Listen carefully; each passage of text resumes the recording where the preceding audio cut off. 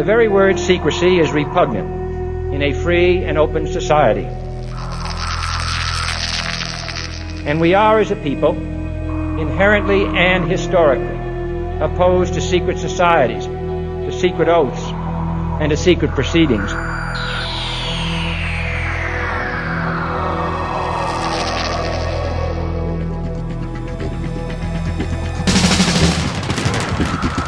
Our differences worldwide would vanish if we were facing an alien threat from outside this world. And yet, I ask you, is not an alien force already among us? Exopolitics, paranormal phenomena, and deep analysis of current world events. From somewhere in the desert, between Area 51 and Roswell, blasting across the planet, the Manticore Network proudly presents Veritas, because the truth will set you free.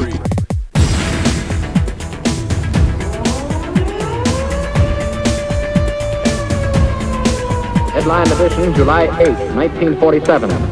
The Army Air Forces has announced that a flying disc has been found and is now in the possession of the Army. It was too fast to be an airplane. I think it's time to open the books on the question of government investigations of UFOs. We ought to do it really because it's right. We ought to do it because the American people, quite frankly, can handle the truth. And we ought to do it because it's the law. Be skeptical. Do be as skeptical as you want, but by all, don't close your mind.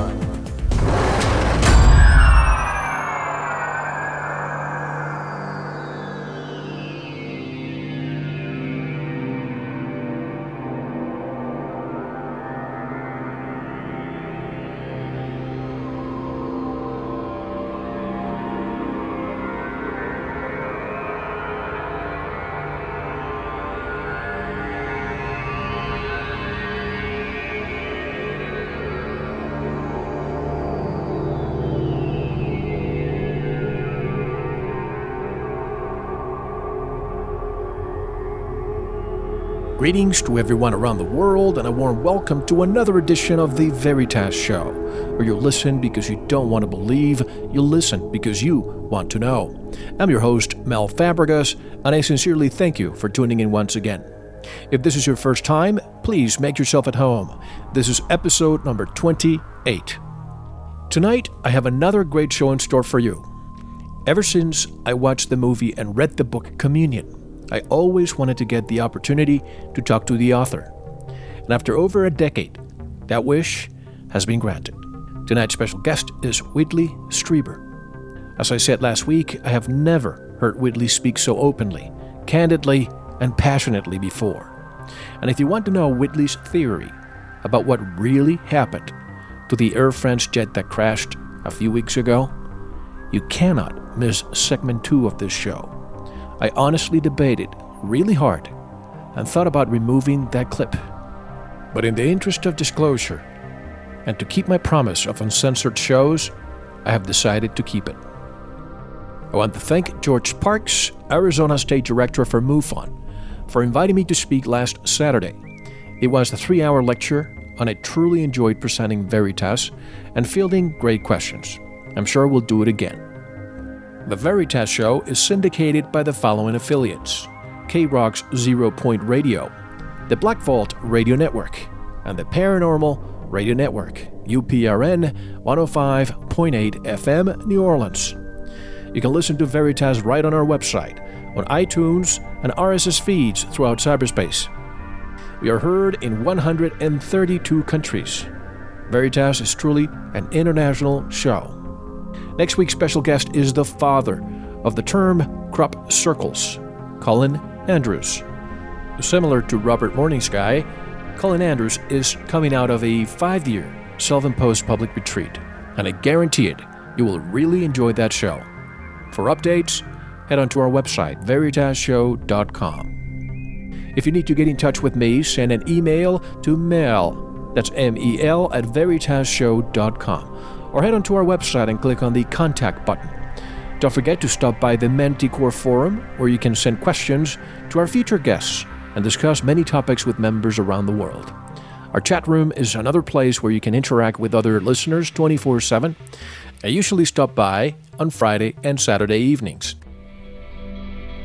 And now, get ready to spend a night with one of the most high-profile abduction cases in the world, a best-selling author, Whitley Strieber. This is Mel Fabregas, and you're listening to The Veritas Show. Don't go anywhere.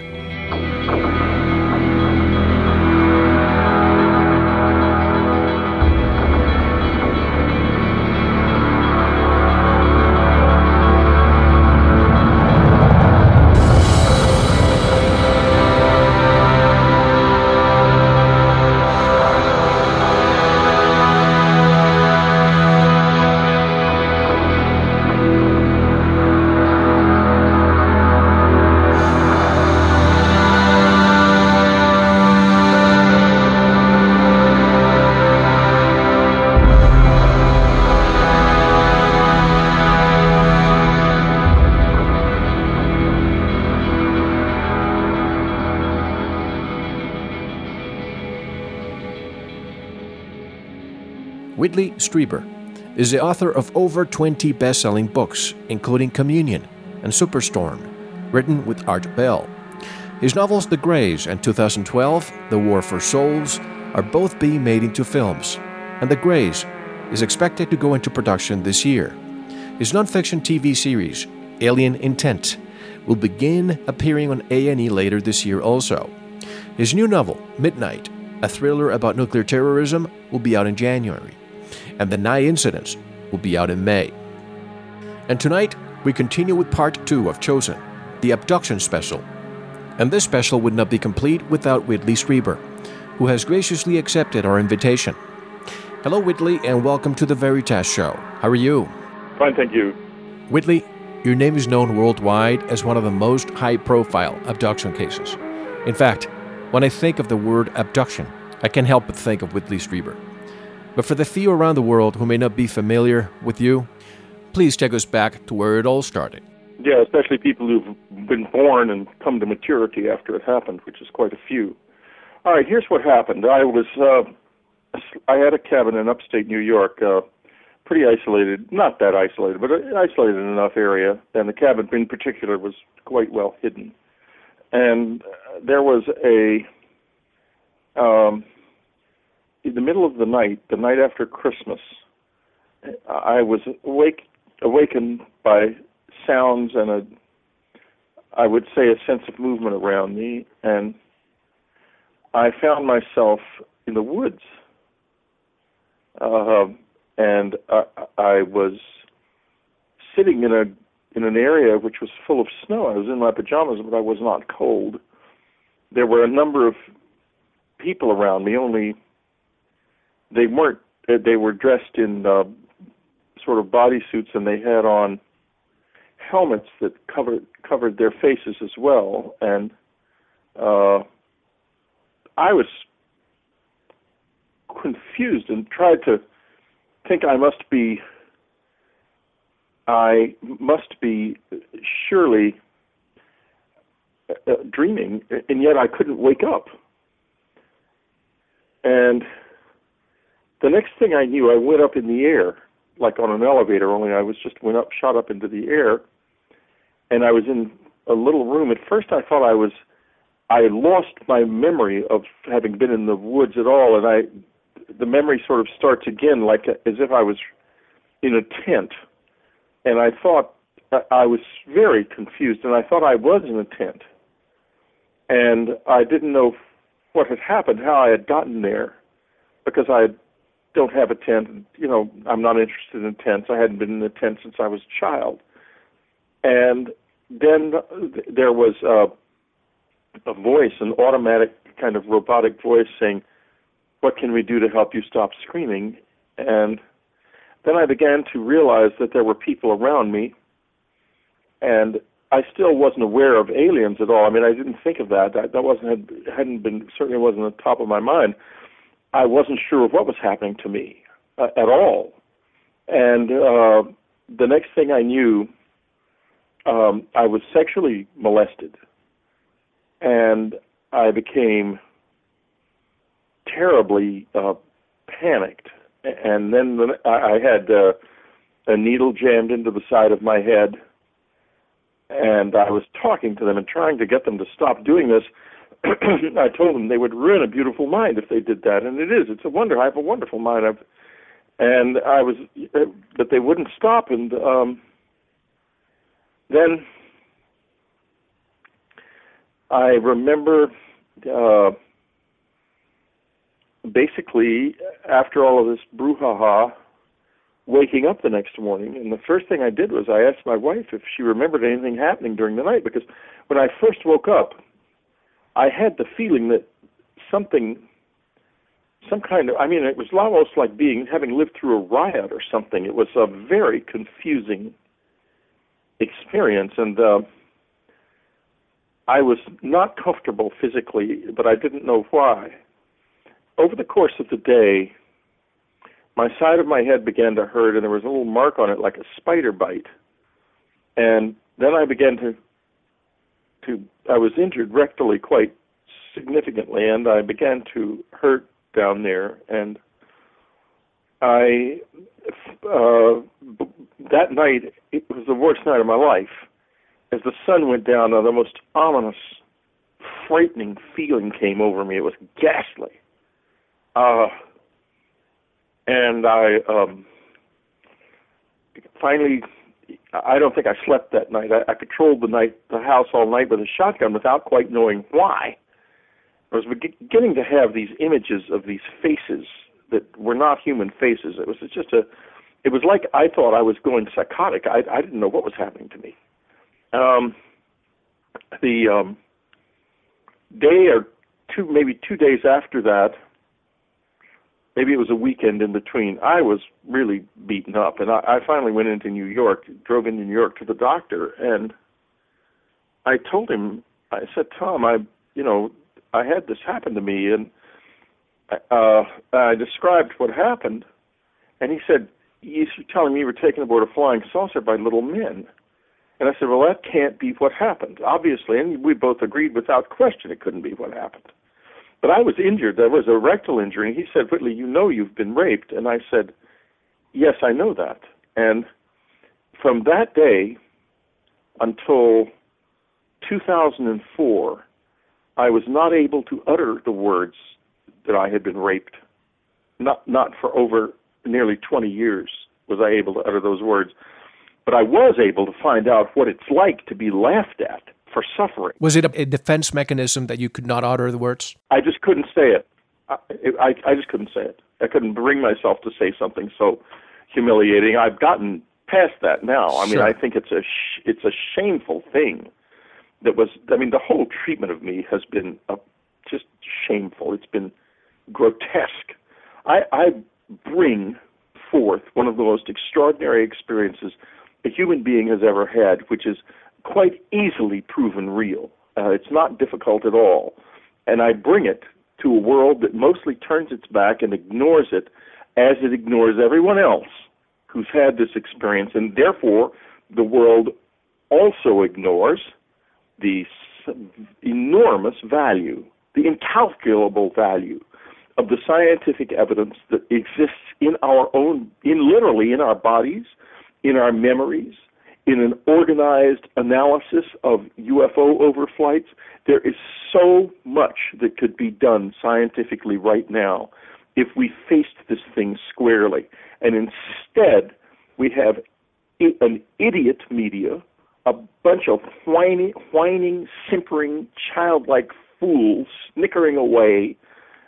We have a totally failed scientific community with a great big ego and very little capability of facing the fact that they're not only not number one in the world, in the universe, they're not even number one on this planet, and a government that made a stupid mistake starting in 1947 and has continued that mistake to this day. And the mistake the part of it that was so remarkably stupid was that they went to their guns.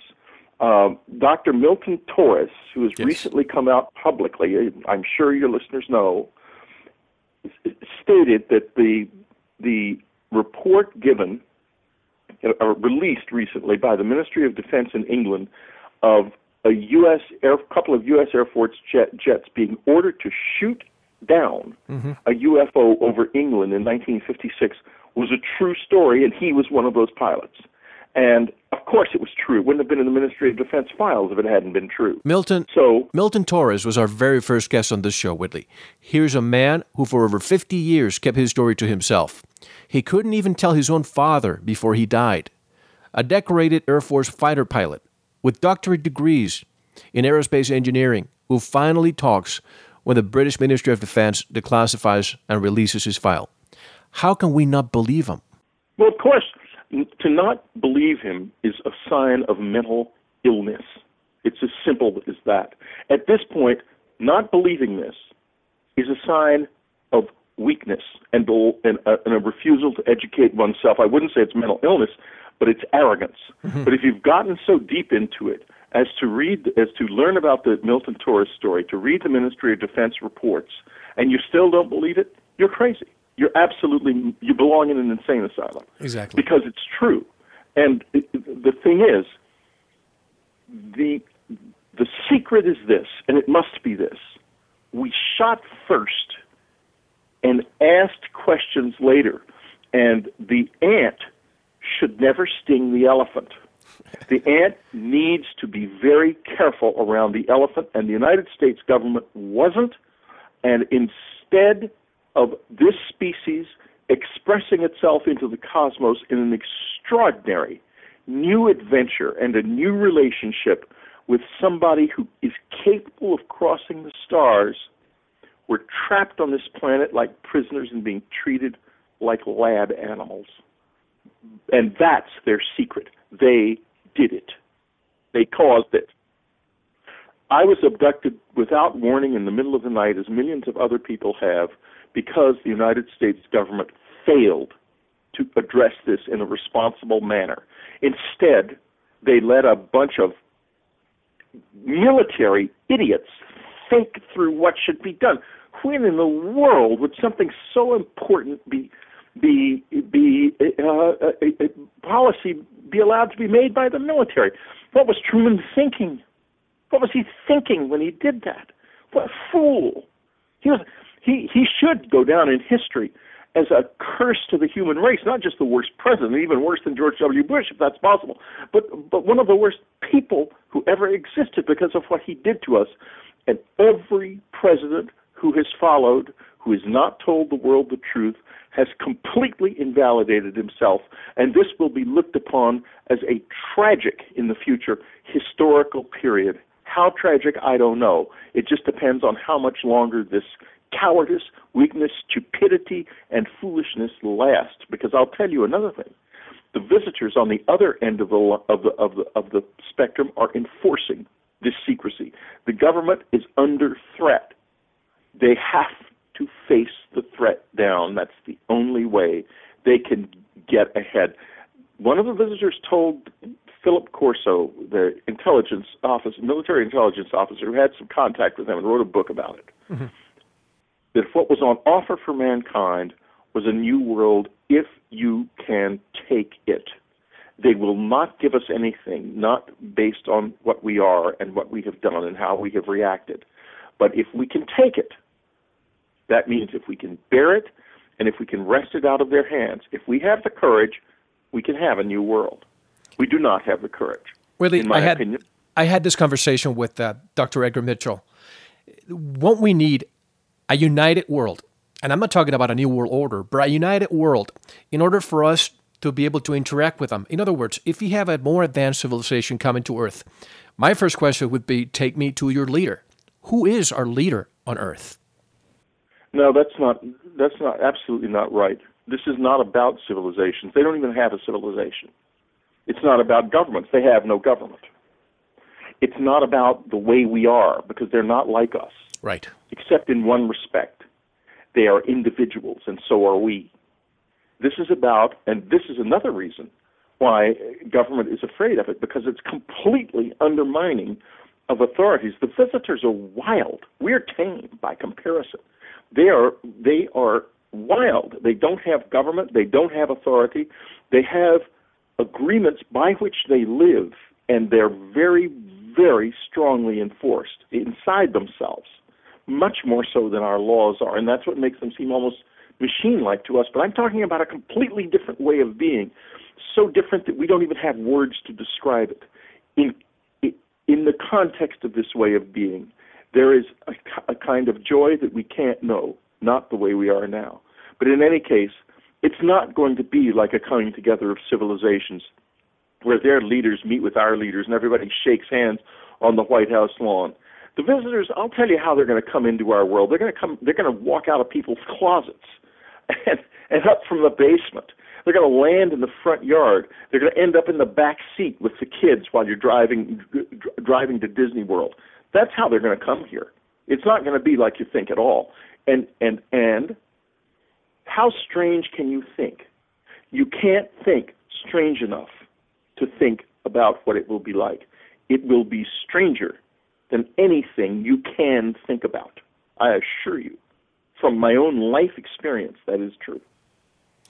Well, of course, you have to think about how somebody could feel violated by somebody coming in and taking you against your will. I've heard. Well, I feel you feel raped. Right. There is a tendency to feel violated. Right. I've talked to other abductees in the past, and the only one, I believe, that has some positive things to say because he has recollection, and you probably know him, is Jim Sparks. Have you interacted with him at all? Yeah, sure. I believe I've even interviewed Jim. Well, here's how I come to this. I was going to make something for myself out of this. I don't really care. I'm not going to hide in my shell. In other words, yeah, I got roughed up on that night badly, but that also was one of the peak experiences of my life or of any life. It couldn't be more incredible. How extraordinary. So my decision was this. Once, about 2 or 3 months later, I had focused on it and realized I wasn't going crazy. I hadn't been drugged by some bastards from the Reagan administration. Nothing had happened. It was really an alien encounter. I thought to myself, well, I'm certainly not going to hide in my hole. Damn, this is the most extraordinary thing I think that's ever happened. Because at the time I didn't know it happened to anybody else. And I started going out in the woods alone at night to try to indicate to them that I was available for further contact. Huh. And I'm telling you, it was so hard to do. It was so frightening. Putting one leg in front of the other. How did you do it? To walk on. I did it because I saw a chance for serious, major gain for mankind, and it dropped into my lap for some unknown damn reason. Mm-hmm. And there's no way I was going to turn away from that chance. Of course, it's all been destroyed, ruined by the snickering and the lying and the cheating and the laughter and the ignoring, and because our best minds aren't allowed to think about this in the sense that this is rejected knowledge. So you don't see Stephen Hawking or Roger Penrose thinking about it. Michio Kaku can barely think about it. You don't see those good minds thinking about it. You don't see our great philosophers thinking about it. You don't see our historians re-examining the context of history to see whether or not this has been with us for a while. You don't see any of that. You don't see our scientists looking into the physical evidence that's available. And so our reaction to this is still primitive, dumb, and it's just about as stupid as a human reaction can be to something that's just about the smartest thing I've ever known. The visitors, they're incredibly smart. They're brilliant. They're not invisible, though, in the sense that the brilliance of a human being is invisible to a chimpanzee. A chimpanzee, you walk into a chimpanzee's troop with a computer in your hand, the chimpanzees are never going to know what that is. Right. They're going to see a black thing. Exactly. They're going to react to it completely inappropriately, and they're not going to have any idea of your world. Your world is invisible to them. We are that much more intelligent. The visitors are a lot more intelligent than us. But by inches and degrees, I began to see and to live in a new world, which I live in to this day, that is completely different from the ordinary world. It's a better world. It's a better way of being. It's a larger mind. It is more open. It is more filled with knowledge. It is a much better way of being. And I have just scratched the lowest edge of the lowest surface of their world. And I'm telling you, the best human minds could soar if they would allow themselves to. Instead, it's rejected knowledge and a waste, the greatest waste in the history of this species. Who's rejecting the knowledge? Everyone. Walk down the street, you'll find out. Go to the IEEE forum sometime. They have them every year or two. And ask around about if anyone's interested in doing UFO studies and see what you find. Oh, of course. Of course. You won't find out. Of course. You say, of course. Walk down the halls of Congress. You'll end up in everybody's wavy file. That's what they call the files of people who write them about UFOs, the wavy file. You mentioned that this has been You mentioned that this has been destroyed. And I think that's a matter, respectfully, I think that's a matter of perception. I think you have millions of people around the world who follow your work and who totally believe everything you've said. But the giggle factor, I call it the mediaopoly, not the media, the mainstream media, the mediaopoly owned by a few corporations, they just follow the interests of their few owners. And they follow the interests of one thing, the United States government. Exactly. And the owners, because the owners are beholden to it, and the United States government takes as when I was had Dr. William Mallow, the head of the Material Science Division at Southwest Research Institute in Texas, doing implant research, the director of the institute said to him, "Bill, I can't stop you because you're one of the founders of this institution. But I have to tell you, our CIA client takes a dim view of Whitley Strieber and UFOs." And so the result was he couldn't put a single word of his research on Southwest Research Institute stationery. He had to do it all voluntarily. And this happens everywhere. Happens with politicians. Happens with Dennis Kucinich. Open his mouth, talk about UFOs immediately. Yep. The opposition turned to shreds. You know, you learn something. You learn something when you're with the visitors for any length of time, and you have them in your life. You learn how terribly important lives are, and how it's possible to do evil and to do good in this world, and how you have to make choices all the time. And you may not understand what they do, and I may not understand what they do. But then again, the kitten doesn't understand what's going on when he's taken to the vets to be spayed, and he's pretty pissed off and terrified. But what he doesn't understand is he wouldn't have a home if he didn't get this done. So, yeah, but he never understands that. We never understand what the visitors are doing in the same sense. So, but you do, after a time, come to realize that there's a tremendous moral sense there. And I'm not defending them. They do a lot of rough things, and I don't like it either. But there is a moral sense there. There is a larger moral sense. And I've learned something about my own soul from being close to this experience for so long. The people out there who are keeping this secret, it matters. It matters to their souls because they know it's wrong. They know they're doing wrong, and a lot of them are doing it out of arrogance or fear. They have to get past the arrogance and overcome the fear. Because when you die with something like that on your soul, it makes a difference. We do, and I'll tell you another thing. The vast number of people who are involved in this, who are on the dark side of it, they don't believe they have souls. That's part of the trickery that's involved in capturing souls, because we do have them. And the more you don't want to believe in it, the easier your life gets, because you can do any damn thing you please to anybody. The only thing that matters is right now. Then you die, and too late, you find out what was really going on. Why do you believe that when we die, we lose? And if indeed we reincarnate or our souls are transferred to another container, if you will, why do you believe that there's no conscious remembering? There is conscious remembering. There is plenty of remembering. We just don't want to face it. All you have to do is face yourself, and you'll find all your whole everything is open to you. We don't have to be unconscious of anything. That's a choice we make. This is a fallen world. Fallen means we've turned away from something. we're turned away. Barbara Hancock put it very well when she wrote a book called Catastrophobia. She said, mankind is in amnesia. And we are. We're in amnesia. We're in amnesia. That's why we're like this. That's why we don't know anything about our past lives. Of course, we all know about our past lives. We know everything about ourselves. We know what we are. We know where we're going. We know why we're here. We know everything. We just don't want to face it. And how do we access that information? You're saying that it's accessible to us.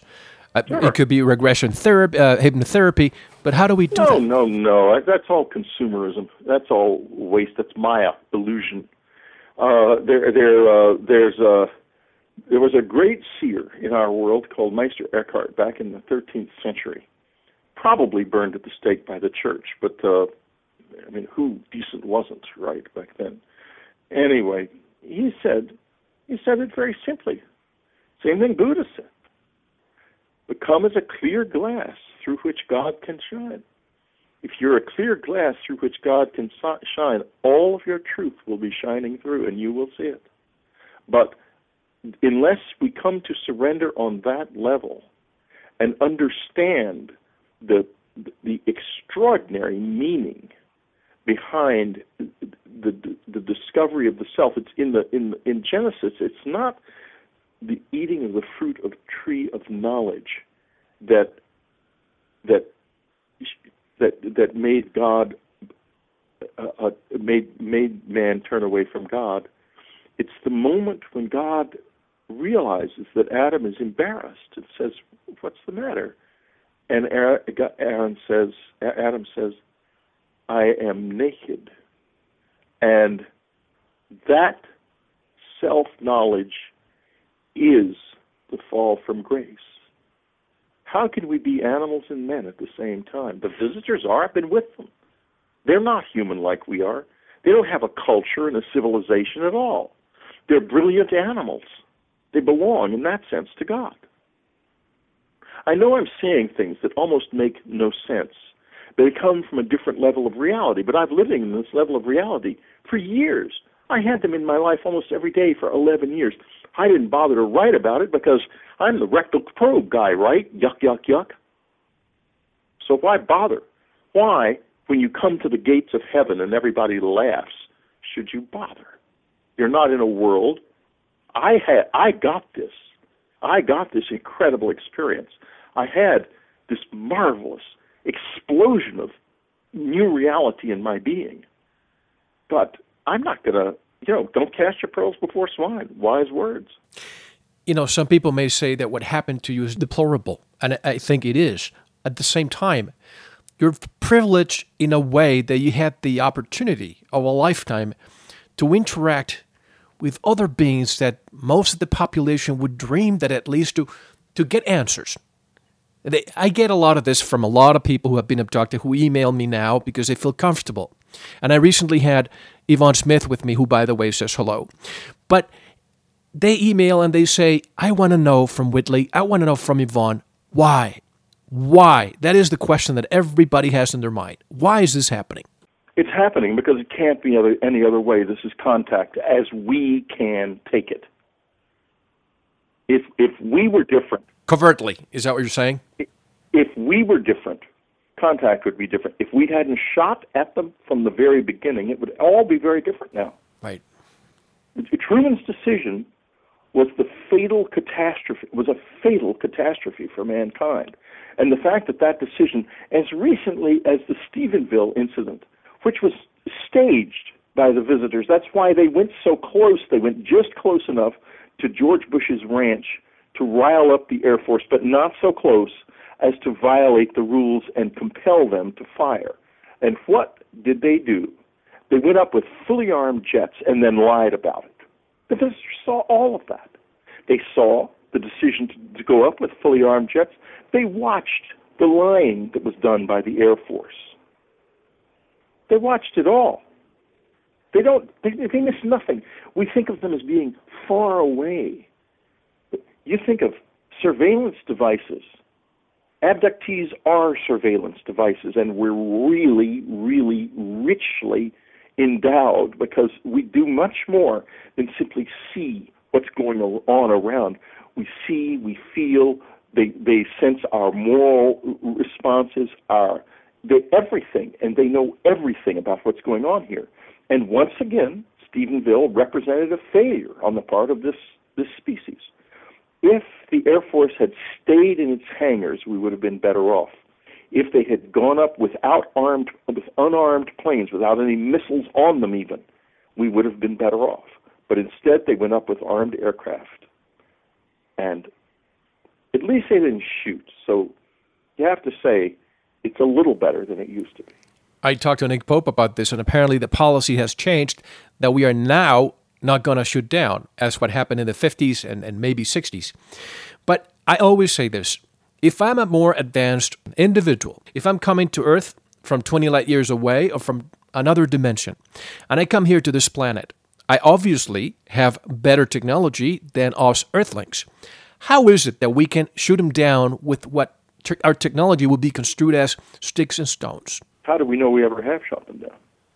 Oh, exactly. How do we know that we shot the Roswell craft down then? I don't think we did. I know my uncle, Mickey, was involved in reassembling the Roswell craft, and his commanding officer, Art Exon, was involved too, and I know very well what they said about it. They told me a lot about it. I wrote a book called Majestic about it, based on what they told me. And neither one of them said anything about us shooting it down. I must admit, I didn't occur to me to ask either, but Art was he was commander-in-chief of Wright-Pat for years, and he was perfectly plain about. He even gave, I think, an interview to somebody, Kevin Randall and Donald Schmidt, as I recall, an interview that got him into plenty of hot water with the jerks. But with the powers that be. Yeah. Okay. With the morons, the marching morons that run this world. I don't know. I think it's possible that the combination of the electrical storm and the radars that were being tested at Sandia that night might have brought it down, but I don't think it was shot down. I'm not even sure that in weather that violent we had the ability to shoot something down in those days. There was a hell of a thunderstorm going on when it went down. Then what do you say about the Battle of L.A., 42? Well, nothing fell, did it? Right, exactly. You know, there's another thing, by the way. I think if we ever did succeed in shooting any of them down, they would have had to have been on the ground where they're much more vulnerable.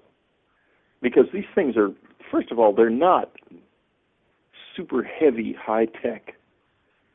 They're worn and old and flimsy. They're almost made of paper. Because, you know, they form their own gravity field, and they don't really need to be they can be fragile. They don't, they're very extraordinary. I mean, they use motion, ultra-high intensity, a thing that spins very fast. That's what makes it work. But how anything could spin like that, I don't know. But it's really, really fast. Did one race only abduct you, or were there multiple? Well, we think very simply in our world. We think, well, one race would be this way, and then another race, perhaps they're the Fustilians or the Arapahoes. They'd be completely different. The truth of the matter is, these are all and I think there are more than one race. In fact, I know I've had interactions with two. They are all incredibly complicated. I mean, look at us. Say we were going to go to another planet. Say we had the ability to travel across the light years, and we found a planet full of people who had not yet gained that ability, and we decided to go check them out. Right. We would present a very extraordinary view to them, especially if anybody could go. Especially if you could get in your Toyota Starship and fly over there and take a look around, knowing only that you had to follow one law, which is that you couldn't interact with them. But the result would be they would get all kinds of people. They would even get sociopaths. They would get saints. They would get geniuses. They would get morons, idiots, people on joyrides, intentionally cruel people who just like to torture little helpless creatures. They would get all of that. So do we. And that's just from the Greys. And not only that, not all of the Greys are even biological entities. Some of them are not biological, but they're terribly intelligent. Anyway, I was just going to ask you that question. I've heard that some of the Greys are biodrones or biocomputers. I don't know what the bio part of it is, but the one I spent the most time with, when you were with her, you felt like, yeah, it was a woman. Okay. You felt like you were in the presence of a human being who was really, really very different looking. It was like being, you almost think she was like somebody from the future, and she and her husband encountered an editor from William Morrow and Company who published Communion right after the book was out, just when the book was out, at a bookstore in Manhattan called the Madison Avenue Bookshop. I guess it's gone now, but in those days. And he saw them paging through the book, and he didn't realize what they were at first. He thought they were just a couple of people, and he was interested because the book was important to the company and they wanted it to sell. And so he walked up. He was sort of standing on the other side of the shelf where they were, and they were looking at the book, and they were talking to each other about how it was wrong. Everything I'd said was wrong. He did this, he said that wrong, and they were laughing and talking about all the things I'd done wrong and said wrong. And then suddenly they stopped. They were both wearing hats and coats. It was winter. And they would have been wearing hats and coats even if it wasn't winter, because they looked up at him, and he finds himself staring face to face with two of these people, like on the cover of the book, as he put it. And he said, "Whitley, I just turned around and walked out. I didn't know what else to do. But I have to tell you, they think it's all wrong." They think it's all wrong. All wrong. The book, Communion. Right. Yeah. They told him. They thought. I never got anything out of them about that. So those Greys can walk among us, and they do, but we don't see them. How did they ever how could they ever have gotten around? But I'll tell you, I don't even know where they lived in Manhattan for a while, these two people. You do? When I finally left Manhattan forever, we'd lost our home, and we were driving back to Texas with our tail between our legs. I had lost the cabin in this place where this extraordinary experience was unfolding. And an old friend of mine was on the corner of 14th and Broadway in his car, driving east in a traffic jam. And suddenly, someone tapped on the window of the car. The car was stopped in the traffic jam, and he looked, and it was her, the lady from the cover of Communion. And she said, "Are you going west?" Meaning going the direction I was going in. And he said, "No, I'm going east." And she said, "Oh, that's good." And then stood up and walked off into the crowd. How did she communicate with you? Telepathically? No, she talks. Huh. Listen, this is all different from what you think. It's nothing like what you think. I don't bother to write about it because I'm just sick of being laughed at. I always say maybe I'll leave something behind, but then that'll mean people will come try to kill me in hopes of getting it. So I do wish to say that anyone that wants to do that, they won't shut me up forever, because I have done something to make sure that certain of this material will get out after I die. But if I'm murdered, maybe maybe it'll get out in a different way than they would have hoped. Well, don't you see that people are awakening? I would presume that the majority of the people that are listening to us right now are open-minded enough, and you can sense it. You can sense there's an awakening taking place. Oh, gosh, yes, I can certainly sense it on my website. Yes, and people no longer laugh. I think the only giggle factor that you see is the mainstream media. But when you go out there and you meet with people and you express what happened to you, I tend to believe that more and more people are realizing that there's something that we don't understand happening. Well, which is why there's going to be an outpouring of that. My next sentence was going to be that there's going to be an outpouring of this unspoken information from me. I have a lot to talk about that I haven't talked about before, and a lot to write about, because it was so hopeless. It is not hopeless now. I agree with you. It isn't hopeless now at all. I wish things were better. I wish that the president would, or NASA, would at least say that there are some things in the skies that we don't understand, and that there is no reason that the National Science Foundation should stand in the way of granting in this field of research, because it does now. I know because I was friends with someone in the Ford Foundation who wanted very much to grant in this area of research. The National Science Foundation would have none of it. None of it. I was even seated at a dinner next to the director of the National Science Foundation, and she was horrified. She wouldn't speak to me. And why? I don't know. Stupid, blind, idiot. The three possible reasons. Because of what she knew, or because of what she heard about you? No, she doesn't know a thing. Most of them don't know anything. Right. The government doesn't know much of anything. The government has tried to communicate with the visitors on human terms. If you read the Greys, you'll see in there a whole thing about how their communication worked. It didn't. They don't. I'm much better at communicating with the Greys than the government. Any of the government people who did it ever were, or will be. In fact, the average abductee does a much better job. And that's the thing. This is for the common man. That's what they can't accept. The average close encounter witness is a much, much better representative of the human species than any of the little strutting martinets and people with brass on their collars.